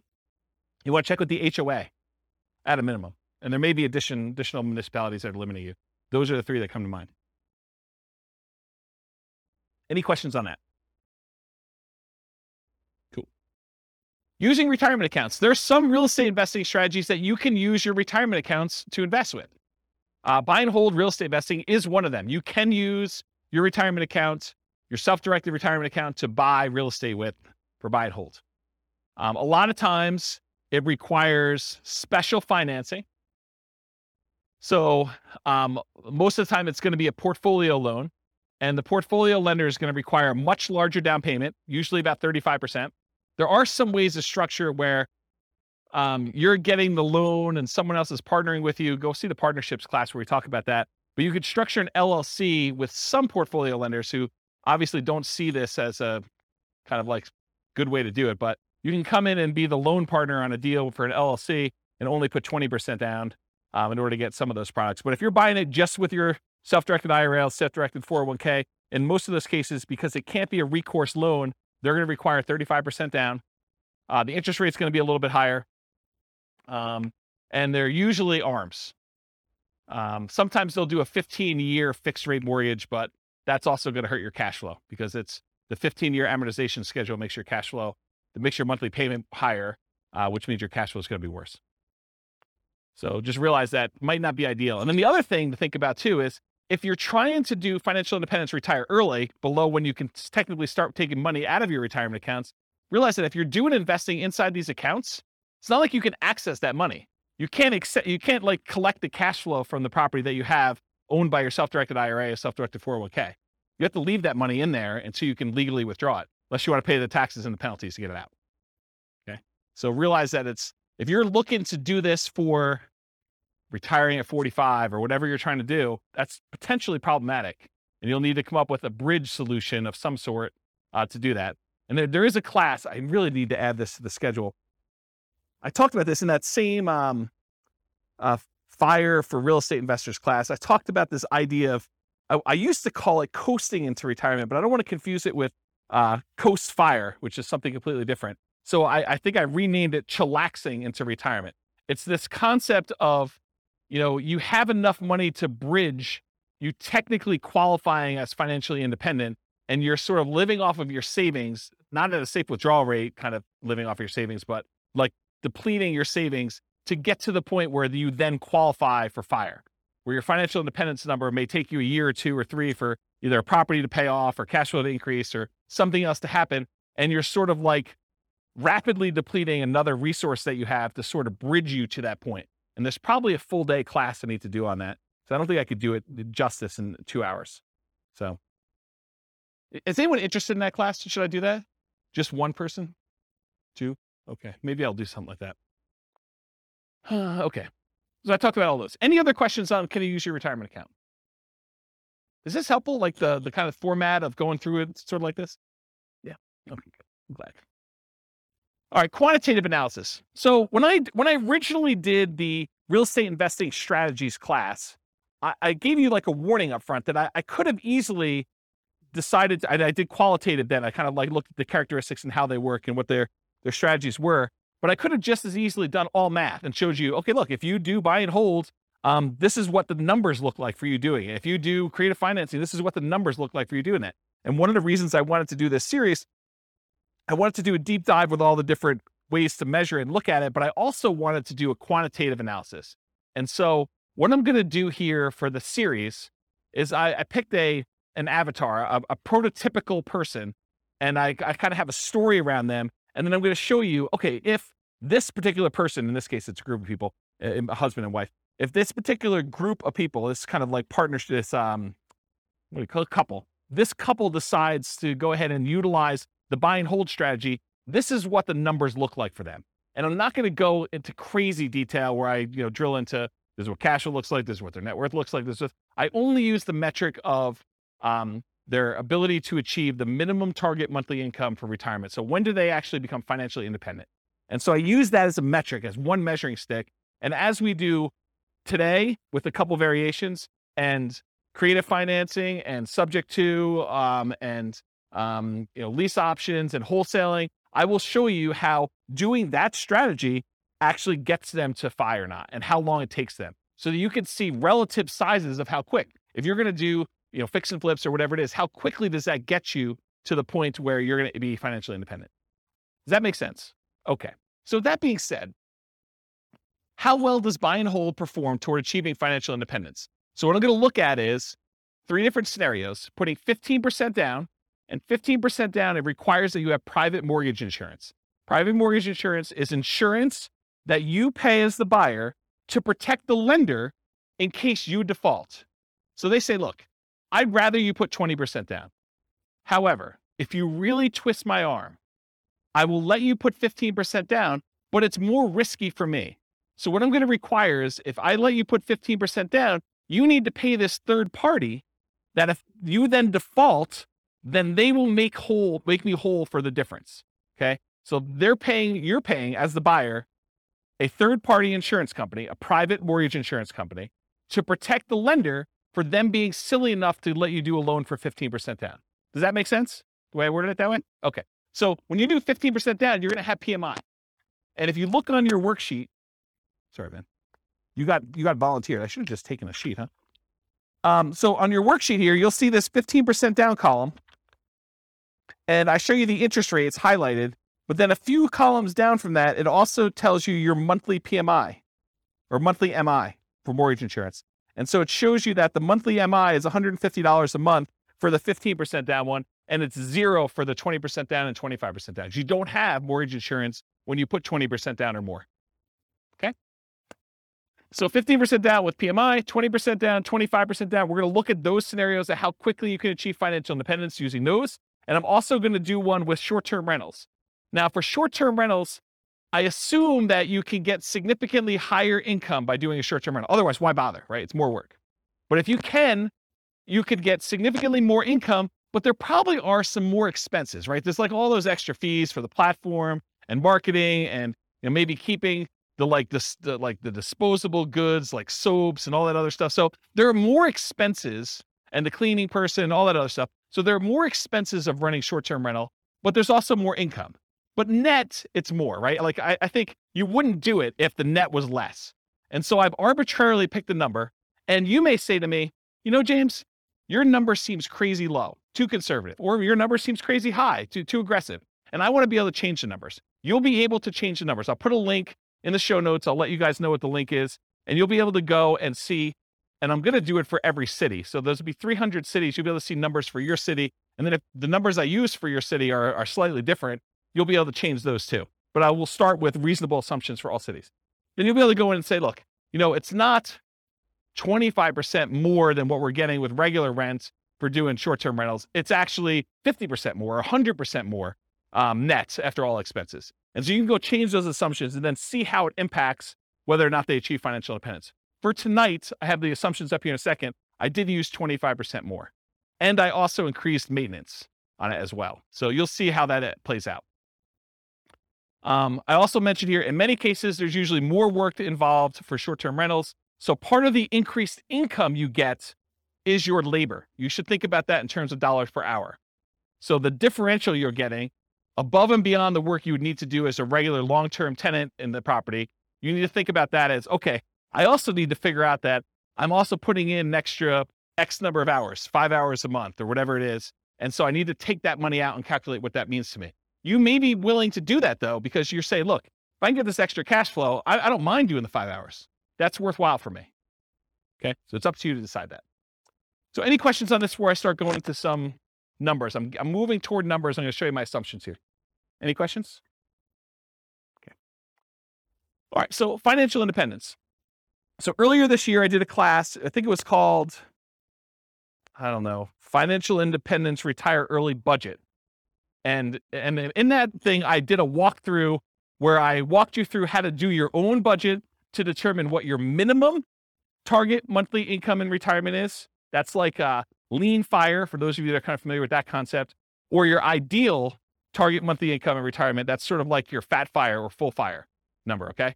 So I walked you through, you kind of walked through all your different expenses, your mortgage, taxes, insurance, HOA, and your own personal property, vehicle payments, all that stuff that you have there. And then I calculate your amount that you need in order to be able to achieve financial independence based on your expenses for kind of two different groups.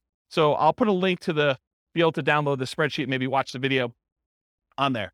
So you'll want to know your number, but I used for them, I think $5,000, which I'll show you the assumptions for in a second here. But in order to achieve financial independence, it really consists of three parts. So how do you know if someone has enough assets coming in to support them in retirement? There are really three inputs for this. Input number one is passive income coming from things like Social Security, pensions, or annuities. Those are the three most common, but it's all the passive income you've got coming in from that. The second one is any cash flow you have from your rental properties, net of all expenses. So this is not just rent minus mortgage payment. It's rent minus taxes, minus insurance, minus maintenance, minus vacancy, minus mortgage payment. All of the expenses on your property have to be subtracted out. And then that number is the cash flow you can use to determine whether or not you qualify as financially independent. And then the third one is any money invested, not the equity in your property. That's already being included somewhere, but any money you have invested in stocks or bonds or mutual funds or things of that nature, times whatever you believe to be a safe withdrawal rate. Safe withdrawal rate is the amount of money, in theory, that you can safely remove from your investments each year and, in theory, not run out of money. Okay? Usually it's around 4%. Some people more conservatively will use something like 3% or 3.25. The guy who came up with the rule before we saw this massive uptick in inflation had came out publicly and said it's actually over 5% now, which I always scratched my head and said, that seems really aggressive. But I mean, what do I know? But if you look back at historical data, there was the 4% safe withdrawal rate study by the three professors from Trinity University. They did a bunch of back testing on historical data with the stock market and bonds, and they came and said that with a very high probability of success, very low probability of failure, that taking 4% of the amount of assets you have invested in stocks and bonds at different ratios, they did a whole table, so you can go look at the report if you want to. I think it's called the Trinity study. But they said that 4% is a relatively reasonable number to use based on historical data. Okay, so the three things, it's passive income from Social Security, pensions, and annuities. That's number one. Any net cash flow from rentals. And number three, your yearly safe withdrawal rate multiplied by the amount you have invested in stocks, bonds, mutual funds, things like that. The sum of all three of those, if the money coming out from your cash flow, your passive income, and that safe withdrawal rate, if that exceeds the amount you need in order to live, then you are technically financially independent mathematically. Does that make sense? So in order to see if somebody qualifies for this, we're going to use any Social Security they have. So if they go late enough where they're old enough then to have Social Security, that will count for us. Okay. And I did a calculation based on their Social Security, and I think I started them at age 21, try to give them a really long runway. with this, okay? Any net cash flow from rentals. So if they're buying rentals in these scenarios, then the cash flow they have from the rentals after all their expenses counts. And then any money that they have in their bank account that's not being used for down payments or whatever, we're using a 4% safe withdrawal rate for that, and that counts as well. So the three of these things will count to determine whether or not they've achieved financial independence, and I'll tell you what month they achieved that minimum target monthly income in retirement to be financially independent. Does that make sense? Did I confuse anyone? All right, cool. All right, so all of these assumptions are changeable if you just copy the scenario to your account. They're married. They're both 21 years old. They've recently graduated from college, and they're working in a technology department of a large healthcare business. Might sound familiar to someone in this room. They have a total of $10,000 saved up. Okay, so they're not starting from zero. They've got 10K. They earn $72,000 a year combined. So $36,000 each. Does anyone have a problem with that number? Do they think it's too low? It's probably low. I'm looking at someone who works in that field. Yeah, it's very low. Okay. So I'm trying to be conservative though, right? Like if I come in here and I use, everyone makes $200,000 a year, people are like, whoa, James, no one makes $200,000 a year. So I get it from either way. So here's how I worked it out though. I said, okay, look, McDonald's is hiring at like $16 an hour for us, right? I mean, I think Qdoba, the burrito place I go to, they have signs on their door. They're hiring like entry level at 15. I was like, 18 seems like a relatively low bar, right? Maybe I'm wrong. Maybe it just seems like crazy, but it doesn't seem that far off. And that's $18 an hour, working 2,000 hours a year, $36,000 a year each is how I got there. Or you can say, look, if they're really as motivated to achieve financial independence as you say they are, then 2,000 hours a year is like part-time work, in my opinion. I mean, there's other people they're going to be offended by that, right? I'm going to get hate mail, I can't work more than $2,000 a year. I mean, 2,000 hours, that's like the first 6 months of the year for me. I mean, I know there's some business owners in here that they're like, yeah, 2,000 hours. Yeah, that's easy, right? But I'm going to get hate mail, I'm sure. But I use 2,000 times $18 an hour to get $36,000 a year for each one. I think that's a reasonable number for a lot of folks. And so I'll try to use these same assumptions across all the different strategies to compare them. So you'll be able to see more of as close to an apples to apples comparison as you can be, knowing that you're comparing different things. Okay. This may be hard for you guys to believe. They're saving $1,000 a month before they buy any houses. Okay. So between the two of them, they're saving $12,000 a year on a $72,000 income. That's pretty aggressive, but they're motivated to achieve financial independence. In fact, I say that they're obsessed about achieving financial independence so they can retire early. They want to fire. They want to find their best path to financial independence together. They're both taking Social Security at age 67. That's what I modeled it at. And Social Security was estimated based on them working until the full age of 67. You guys all know that if you stop working earlier than 67, your amount of benefits actually goes down for Social Security though, right? You guys know that, right? Like if you don't put in enough, then you don't get the whole thing. It goes down. Okay. So I've assumed though, incorrectly, that they've worked till 67. So if they get to the point where Social Security kicked in and it matters to them, that will be a factor. But if it's before that, it really doesn't matter anyway, because they've then achieved financial independence without Social Security. Okay. Any questions on the changeable assumptions? Because you can go in and change these. You're like, hey, look, 72,000 a year is crazy, James. I don't know where you got the number from. Nothing? Okay. This is the worksheet you have, the loan types. I'm just pointing out that when they do the 15% down loan, I'm using 6.75%. That's what I got yesterday when I called my lender as the interest rate for a 15% down loan. And in order to do that, they had to pay 2 points to get that loan. They wouldn't give us a par rate. They wouldn't give us a rate where you didn't have to pay any points. Okay. And if you're doing 20% down at 6.625, there's 2 points for that as well, but there's no PMI. And then if you put 25% down at 6.5%, that's par. There's no points required in order to get that rate, and there's no PMI on that one. Okay, so that's the interest rates I'm going to use. If they were, when we cover Nomad next week, we'll be looking at these conventional loans, and you'll see the interest rates for those, what they are. For example, putting 5% down is 5.5% versus 6.75 or 6.625 or 6.5. This is why putting only 5% down starts to look attractive, is the interest rate's so much better. We'll cover that. We do Nomad. Any questions on this before I go on next slide? Okay, cool. More changeable assumptions. I modeled this out for 60 years. So if for some reason they don't achieve financial independence, it's possible they achieve it after 60 years. Okay, so 720 months, 60 years. So they'll be 81 at the end of this modeling. Based on their income, I think I looked it up. It should be about a 17.85% effective income tax rate. That's what I've estimated it to be. I'm assuming a 3% inflation rate over a very long period of time, guys. 3% is reasonable. I know we've seen crazy numbers recently, but look out long time in history. 3% seems right about there.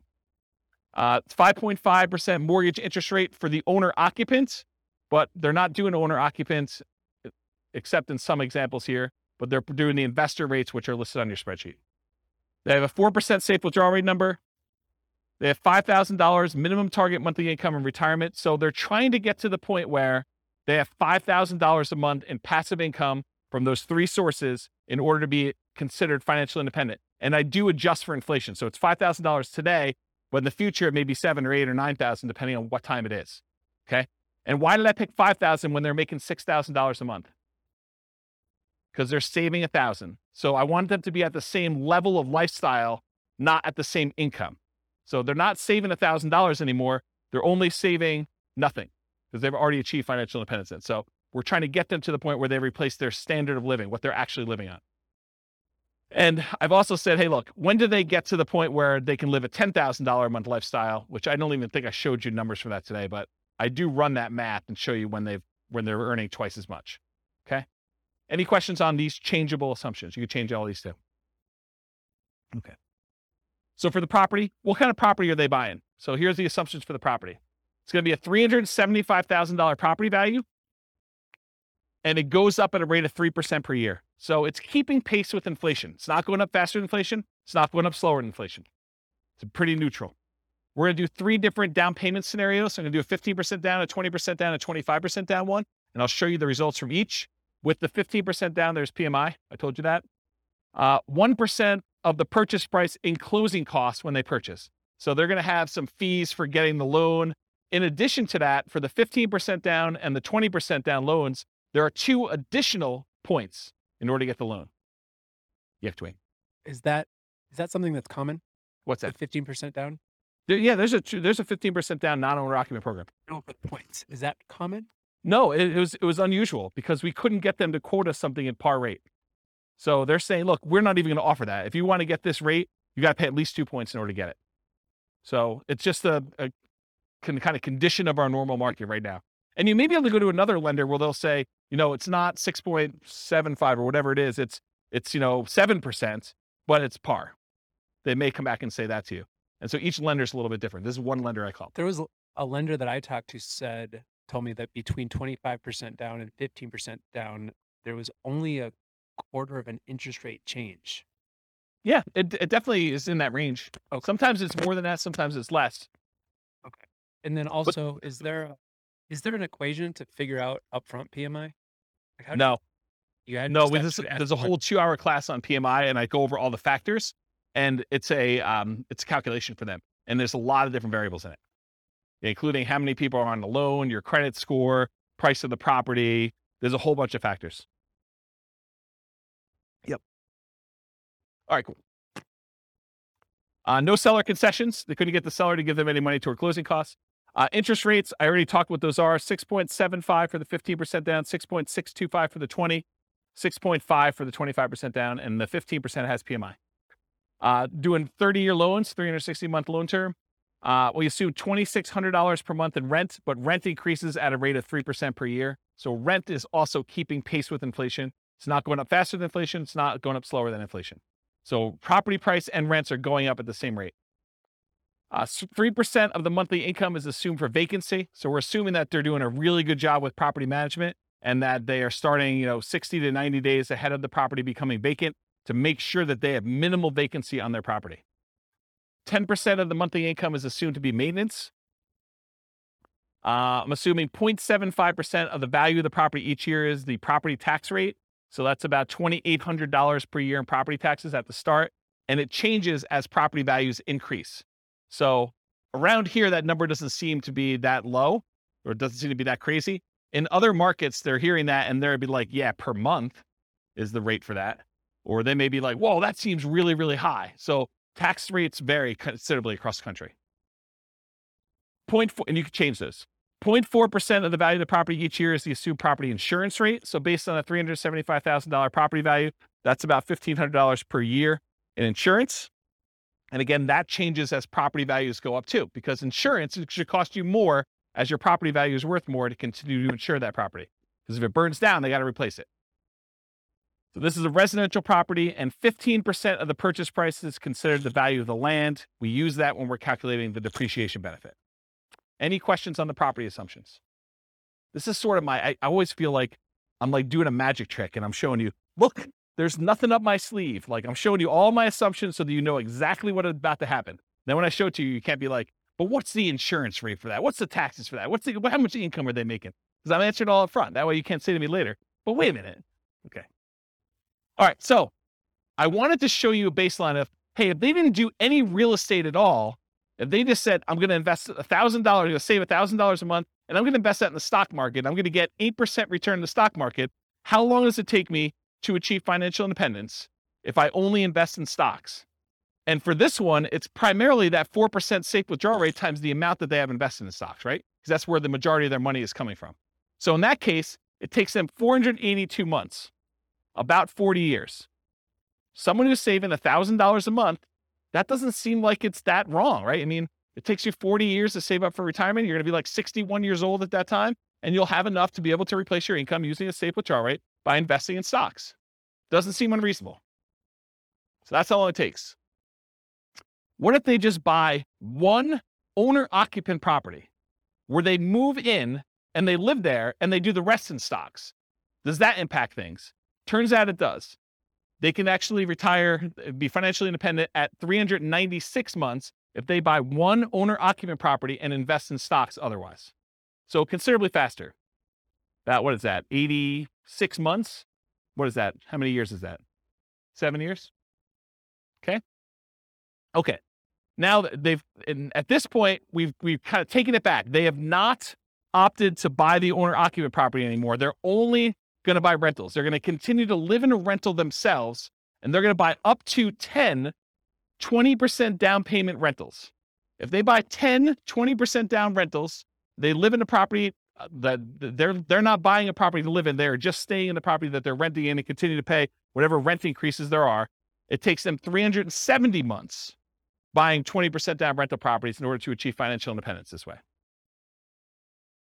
If they buy 10 25% down rental properties, so they're putting more down, they're waiting longer in order to have the down payments, and they're delaying buying the properties, but when they buy them, they have slightly better cash flow because they put more down, they have a little bit better interest rate, they had to pay a little bit less in points, and they put more down, so they're borrowing less, so their monthly payment is lower. So they have the benefits of additional cash flow. That means that they can actually achieve financial independence in 346 months if they do it that way. Just something else to point out too. When you do the 20% down loan, and there's 2 points in order to get that loan, isn't that sort of like a 22% down loan? That's closer to that 25% down than you might have thought, right? Because it's not 20% down now, it's 20% plus 2 points. So it's really a 22% down loan in order to get that loan. Where the 25, you have no points. So it's really 22 compared to 25. So it's closer than you'd think. Right?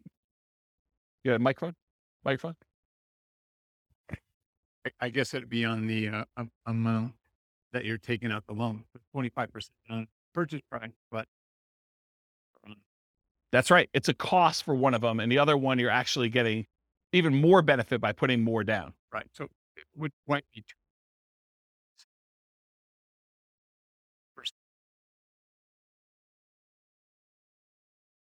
Yeah, I see what you're saying. Right. Yeah, you're right, because it's the 20% down is on the initial purchase price and the 2% is on the loan balance. Yeah, you're right. So it's 80% of the 2%. Right. So 1.6. splitting hairs, but No, you're right. That's a good point. Okay, note to self. Steve not invited to next meeting. No, he's all good. Okay, cool. So we did that 25% down there. What if they do 15% down? It actually goes up. It matches what they did with the 20% down at 370 months. So it's actually slower for them to do 15% down than it is for them to do 25% down. but it's the same as if they did the 20% down. Okay? To rent or buy. So right now, this couple is living in a place that costs $1,800 a month. Remember, the rent on the property that they're buying is $2,600 a month. So they're living in a lower quality house or getting an amazing deal from somebody. But if they were to buy the property, their expenses would increase quite a bit. In fact, it would go about $600 a month higher in their cost to buy that property. So instead of saving $1,000 a month that they keep renting where they are, they would only be saving $420 a month when they buy a property to live in. So by buying a property to live in, yeah, they have a little bit higher standard of living, a little bit nicer house that they're living in, but they're also saving considerably less, which is going to impact their speed at which they can acquire properties. So should they rent or buy? Well, what if they own or occupy, buy one property to live in, then they start doing their 20% down payment rentals? Well, if they do that, it takes them 394 months to achieve financial independence. Before, if they didn't own or occupy, they were able to do it with 20% down rentals at 370 months. So it takes them 2 years longer if they decide to own or occupy and live in a little bit nicer property to achieve financial independence. What if they do 25% down? In that case, it takes the same exact amount of time, 394 months. That's if them buying a property to live in and then saving up to do 25% down payments to do that. What is going on at 394 months that they're both the same? We'll come back to that. And then finally, if they do 15% down, it's still 394 months. Why are they all the same? Does anyone know why they're all the same? If you're going to own or occupy a property, but then you're going to buy 20% down, 25% down, or 15% down properties, why are they all the same 394 months to achieve financial independence? It's not that they all get paid off. It's that their owner-occupant property, they bought it not immediately because they didn't have enough for a down payment, so it took them a little while to save, but their owner-occupant property gets paid off at that point. And when you actually have your owner-occupant property paid off, you no longer need $5,000 a month to maintain that same standard of living. You actually are $5,000 a month, whatever that mortgage payment was, less. So your target to be able to achieve financial independence now drops. You no longer have to be able to afford that mortgage payment. You still need taxes and insurance, but not the principal and interest part. So that happens at month 394, because now they no longer have a principal and interest part of their mortgage payment. So the threshold for them to be qualified for financial independence is now lower. So they achieve it. Does that make sense? Okay. So why are they similar? Paying off your primary residence reduces the amount you need to qualify as financially independent. These are all right around when they pay off their primary mortgage, including the one where they bought one owner-occupant property and they had stocks, because that also lowers the threshold then too. Okay? Any questions on this? Sweet. So changeable short-term rental assumptions. And I talked a little bit about this. Rents are going to be higher, but fees and expenses on rents will be significantly higher as well. Overall, I've assumed that the net after all the additional expenses will be 25% higher. So in this case, instead of $2,600 a month, I'm assuming you're netting $3,150 per month in rent. But I also added some more to maintenance. My thinking was, hey, look, if you've got a property and you've got a lot of turnover and people are living there and actively being in there, you're probably having a little bit more wear on a property than having a tenant living there for a year and having just regular turnover, or a year or more. Okay. So I assume that maintenance went from 10%, which is $260 a month, because it's 10% of the $2,600, bless you, or 20% of the $3,150, which is $630 per month. So now this has increased quite a bit. And so when you have both a 25% increase, but then this is increased by whatever that is, almost $400, it means a very modest increase in cash flow. So here's cash flow at year 10. When you had it with the short-term rentals, you're doing about $220. I'm sorry, you're doing $467 a month with a short-term rental and $220 a month if you were just doing the long-term rental. So you're still doing more cash flow, but it's not quite as significant as you might have thought. And I may be completely underplaying this, where you may say, but James, I'm really doing twice as much in rent. and my maintenance is closer to 20%, or maybe it's 25 or whatever it is, but doing twice as much in rent, my number is going to be much, much better. Yeah, that's why all these assumptions are changeable. Go load it up and change the assumption and rerun it and see what your number is. But based on this, I wanted to show you what the impact of achieving financial independence is, even with just this modest increase. Okay? So now doing the short-term rental with 20% down, they achieve financial independence in month 298. It's significantly shorter than all the other options we've considered so far. So getting that extra rent matters. And then 25% down, it's 285 months, which is even shorter. And putting 15% down, it actually is the same as if you bought 20% down rentals. Okay. So it does increase it. The best one is doing 25% down for short-term rentals. And then what if you own or occupy and then do short-term rentals? Those are all right here. Buy one owner occupant, then short-term rental, 20%, 25 and 15%. So it bumps it back up to 346 months for the 20%, 334 months for the 25% down, and 345 months for the 15% down. So it's sort of what you'd expect. Any questions on that? That's it. I will stick around for questions. I got applause, right? Any questions on any of that? Overwhelming? Micro? See? Yeah, I don't know how many people will care about this question or the answer to it. It was sort of related to PMI. Do lenders care the source of your down payment? For example, if you're actually using HELOCs, not cash, is a lender going to care ahead of time, what the interest rate on your HELOC is? Are they going to try to pre-compute, these monthly payments on your HELOCs? Or are they just going to say, oh, 25% is 25%. I don't care if it's cash or, whatever.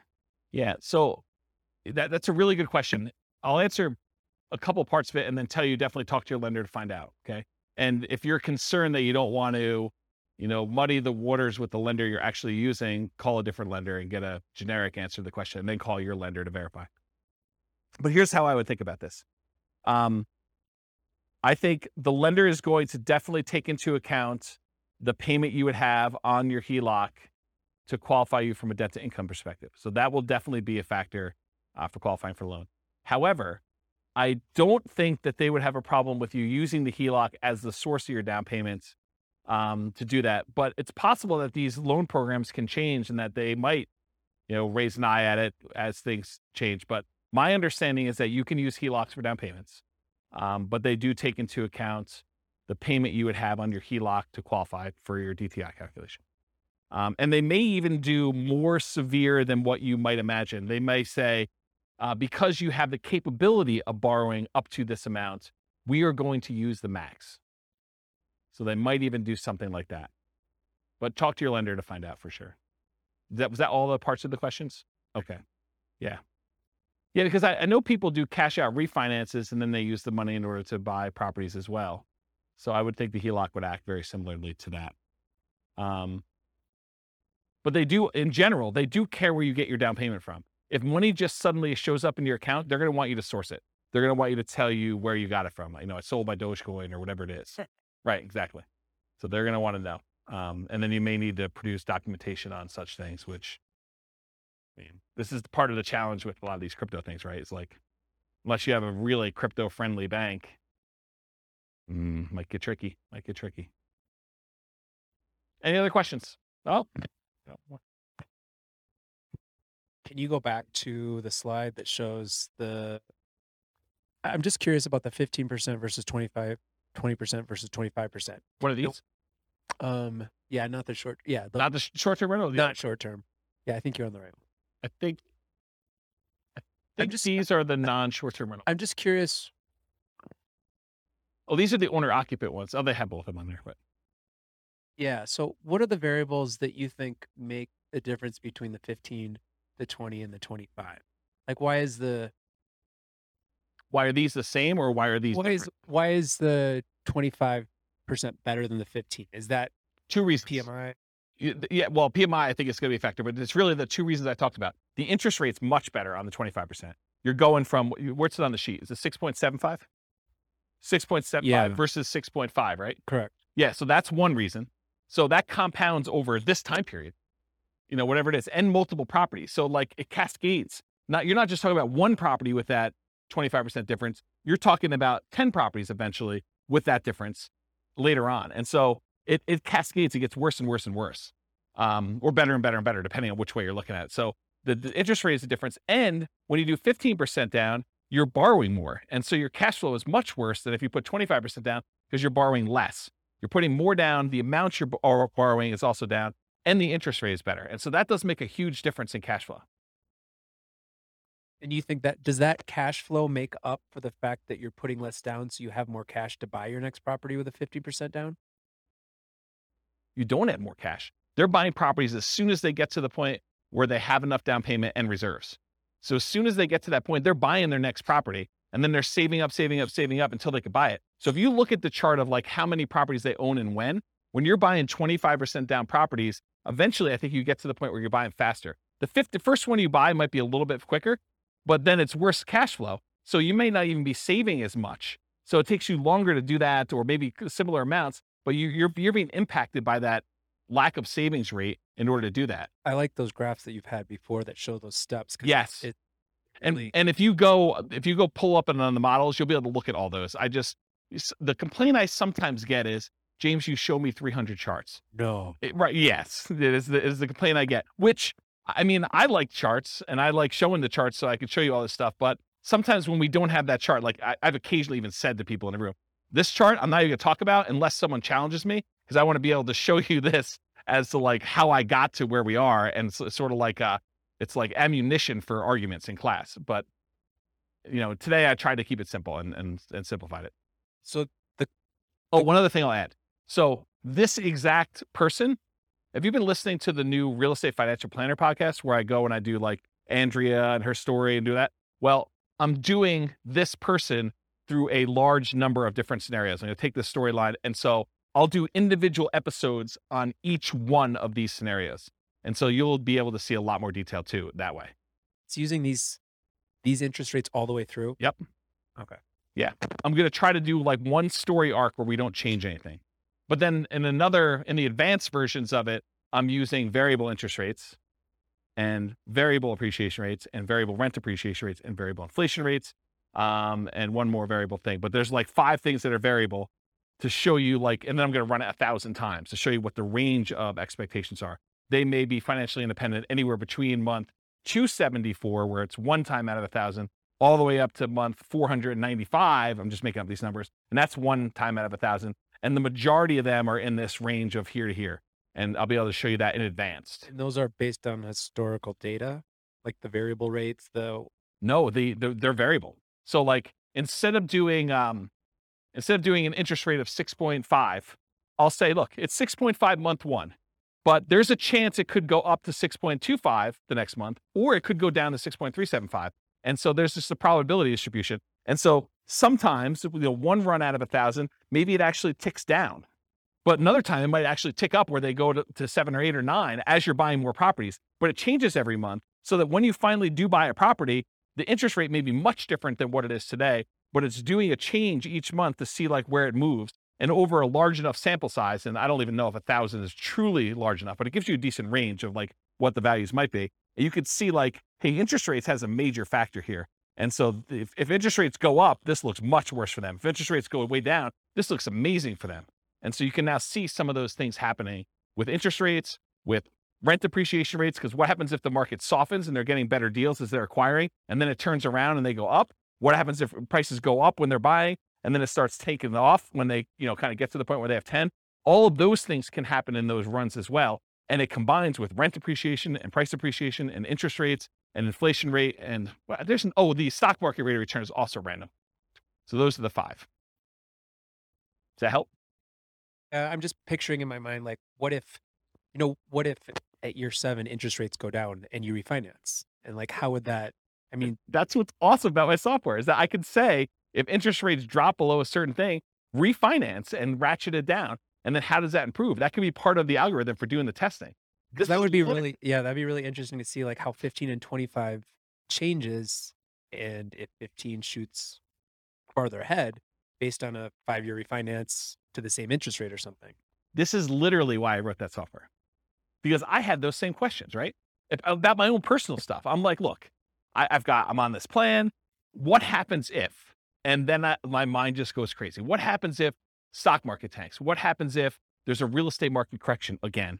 What happens if prices go out of control up, or prices kind of stabilize, or prices go down and I'm able to acquire more properties? Like, what do all these differences mean to me? And how does it impact my ability to be resilient in retirement? Or, during my acquisition phase of kind of getting to that point, like, what happens there? This is literally why I wrote all this stuff.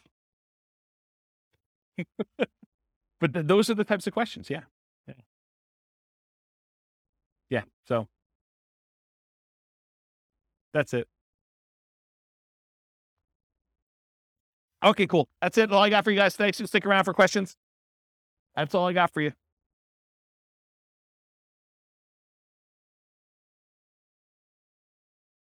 With home prices up, mortgage interest rates up, and rents up, but not quite enough to counteract the higher prices and interest rates.